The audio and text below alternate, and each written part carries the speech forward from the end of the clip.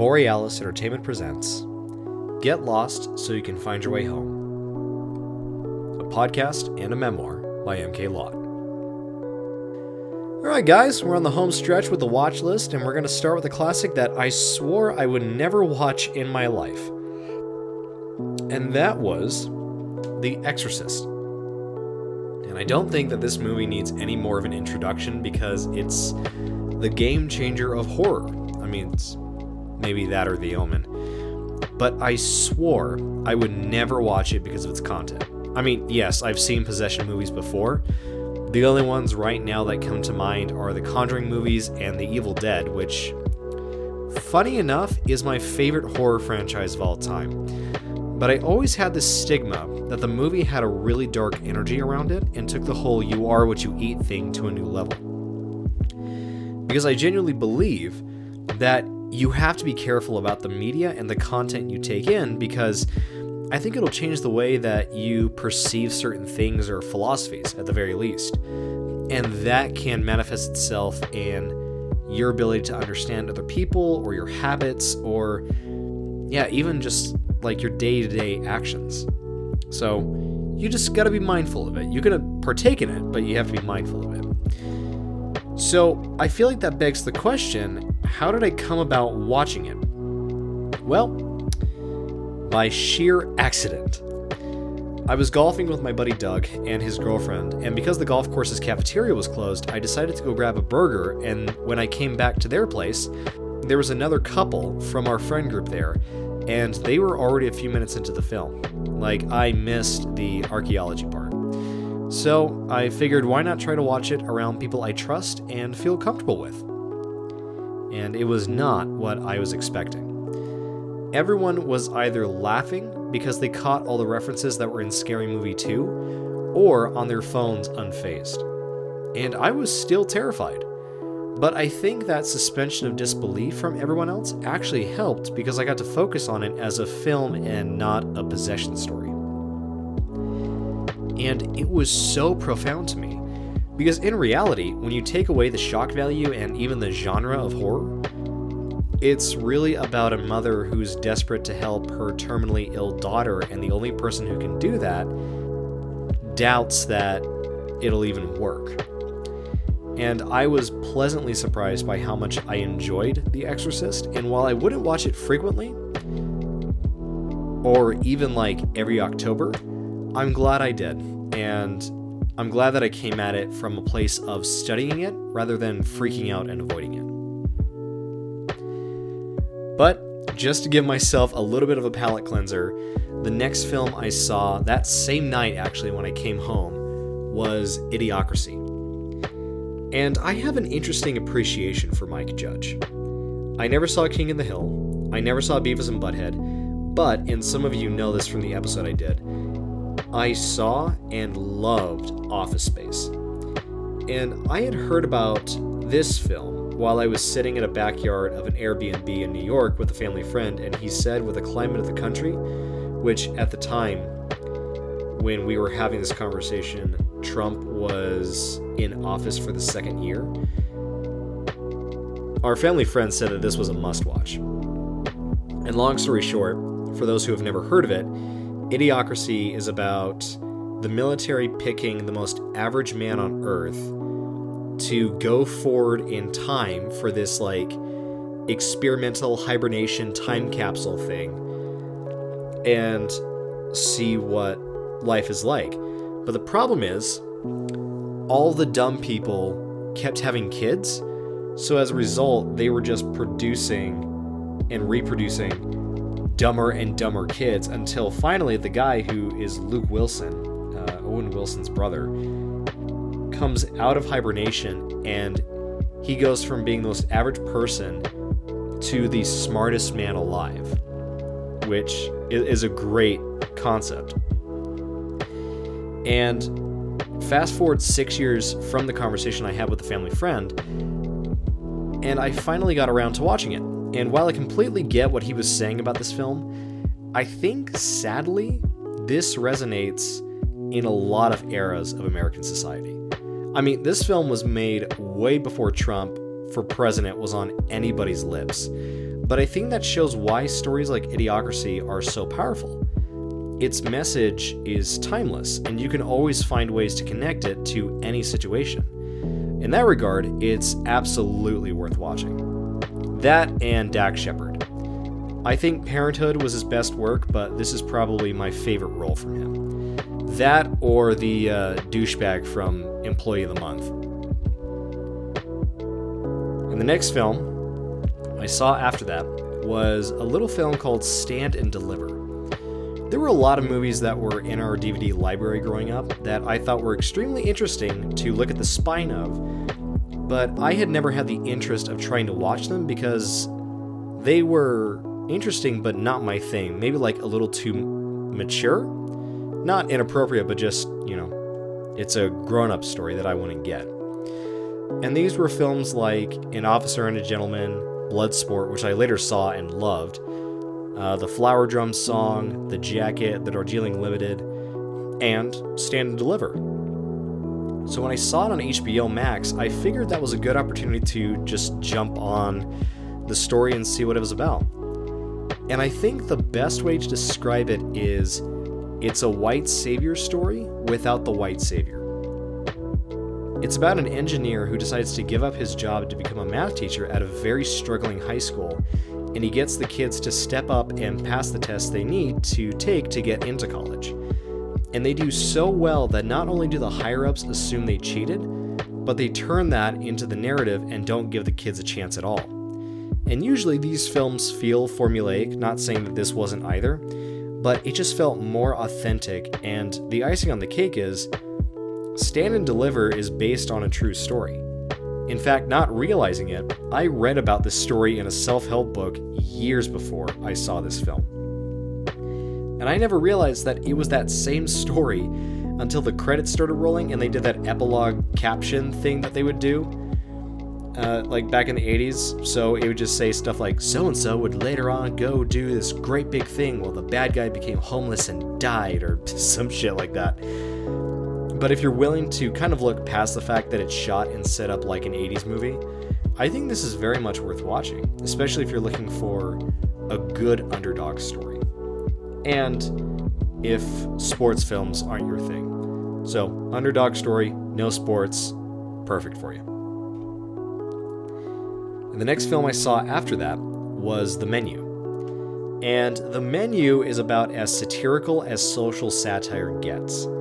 It is very clearly commenting on the snobbishness of higher-end dining and the clientele that they cater to. So I would only recommend this film if you're into stories that have that clear of an agenda, like Brave New World or 1984 or Soylent Green, maybe Fahrenheit 451, but that's a little too dystopic. I guess Brave New World is too. But that's not to say I had a bad time with this film. The best part about this film for me was the cast, by a long shot.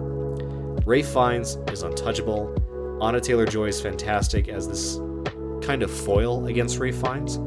John Leguizamo was fun to watch because I kept thinking about how Luigi from the first Mario Brothers movie and Sid the Sloth from Ice Age was this now big ego hotshot who is actually worth much less than he lets on. And the rest of the cast were really well picked for their roles. Even watching Hong Chow was fun because I got to say, oh shit, that's the nurse from The Whale. I loved her in that. It was a really fun movie that didn't have the attention that I think it deserved. But if it's still on HBO Max by the time this comes out, or by the time you hear it, give the movie some love and check it out. If it's your thing, of course. And the next film I watched was Donnie Darko. I joke and I tell people that I'm what happens when Jake Gyllenhaal and Panic at the Disco's Brendan Urie have a baby. So when I watch younger Jake Gyllenhaal, like in October Sky, or in this case Donnie Darko, it's always weird to watch someone who looks almost exactly like me. Like if I was a little bit taller and I got into the film industry, I would not be surprised if fate made me his stunt double. But Donnie Darko, aside from Baby Gyllenhaal, was not what I was expecting. Then again, I didn't really know a lot about this movie other than he may or may not be crazy because he sees a man dressed like the world's most disturbing bunny. But it's a lot more than that. this is probably the most fun high-concept film I've seen in a long time. And as a philosophy major in college, it reminded me of the kind of conversations I had to have to get my degree. And while it's been really difficult to explain the value of a philosophy degree to others, this is exactly the kind of stuff that's talked about in those programs, and that kind of reminds me, oh yeah, that's why the degree was worth it. And I love it. I think that kind of thinking and exposure to those ideas helps sprout options that may never have been considered or even thought of at all. I feel like films like that kind of allow things to be entertained without feeling like there's any kind of risk or waste of time involved. It's just fun to think about. But that's when things start rolling and you may start thinking, you know what? There may be something to that idea. I mean, I'm almost positive that's where modern science and quantum physics came from. I mean, hell, before psychology was psychology, it was identified as philosophy of the mind, because they were just theories, and then somebody actually tried to test out the theories and they became a reality. So this was such a fun yet weird movie where everything had a connection that just made it fun to pay attention to. So if you're looking for a movie that kind of like tests your brain a little bit, Donnie Darko is the go-to movie out of probably all of the movies that I talked about for September. And I only say that because it's a lot different than Inception, where the concept is really high. Well, I guess it's similar in this way too, but in Donnie Darko, it didn't feel like anything was a mistake. There's a lot of stuff that didn't make sense when you watch it the first time, but you could just kind of get this intuitive feeling that nothing in the film was done by accident. And I love movies like that where you can just feel it. It's so cool. And speaking of intentional filmmaking, the next film I watched after that was The Man Who Shot Liberty Valance. And this was an interesting one for me because even though I feel like every American knows who he is, this was actually the first John Wayne movie I ever saw. Not Stagecoach, not The Searchers, not True Grit, The Man Who Shot Liberty Valance. Which is interesting because compared to those movies, he has a supporting role in this, right next to Jimmy Stewart. So, I mean, there are definitely worse people to be cast alongside. But when I was watching it, just not the film itself, but kind of the impact of the film in society, it amazes me how much you actually don't know how much Western movies influenced American culture until you watch it. Right? Case in point, there's a character in the movie named Link Appleyard, who I think is the sheriff, but he's kind of like the bumbling idiot, who's played by Andy Devine. That name won't really ring a bell as much as his voice, because for anybody from my generation or grew up LDS where the only thing you can watch were Disney cartoons, he's the voice of Friar Tuck in the Disney cartoon of Robin Hood. And I'm almost positive he's in another Disney cartoon. I think it's The Rescuers, actually. But he's in something. And I wonder if the way that this Western depicts American honor and justice is still kind of the case now, to kind of transition from, you know, recognizing an actor that you may have never recognized before to thematically the impact of Westerns. And I mean, I won't try to spoil too much, but this film really talks about how there's people who define and build up the civilization and the structure that we have and know today. And then there's the people who take the credit for it. Like in the film, the men who fill those roles are both good men in their own ways, but that really doesn't seem to be the case now, where there's just the hard worker and there's the poster boy. Maybe it's just a little more apparent now because I've lived enough of my life to know that this is just the way life works, but it was oddly nice to see something that feels as fictional as a Western have those kinds of themes. it's really eye-opening in the best way possible for how themes and reality can be depicted in something that seems like the exact opposite for some. I mean, this is a black and white movie set in the Wild Wild West that's been fantasized over and over again. Now granted, this is not a film I would recommend to everyone. I would probably recommend this to people who really like watching movies with a purpose. Not necessarily an agenda like The Menu or a thought experiment like Donnie Darko. This is more of a film that's got the idea of the director and writer saying, this is how we understand the world to be. And that makes it a really cool watch. Almost like I would only show this movie to people who want to watch a movie and sit down and take it seriously. Like, this is the kind of movie where no matter where you watch it, you have to have theater etiquette. That's another good way to put it. And the next movie I watched after that, I think it was the same day as a matter of fact, was Elemental. I saw a lot of buzz about this film, but not in a good way, because I heard that the film didn't do well at the box office, and it was already a weird, mediocre film to begin with. For those who don't know, Elemental is a Pixar romantic comedy where everybody is the personification, I should say, of an element.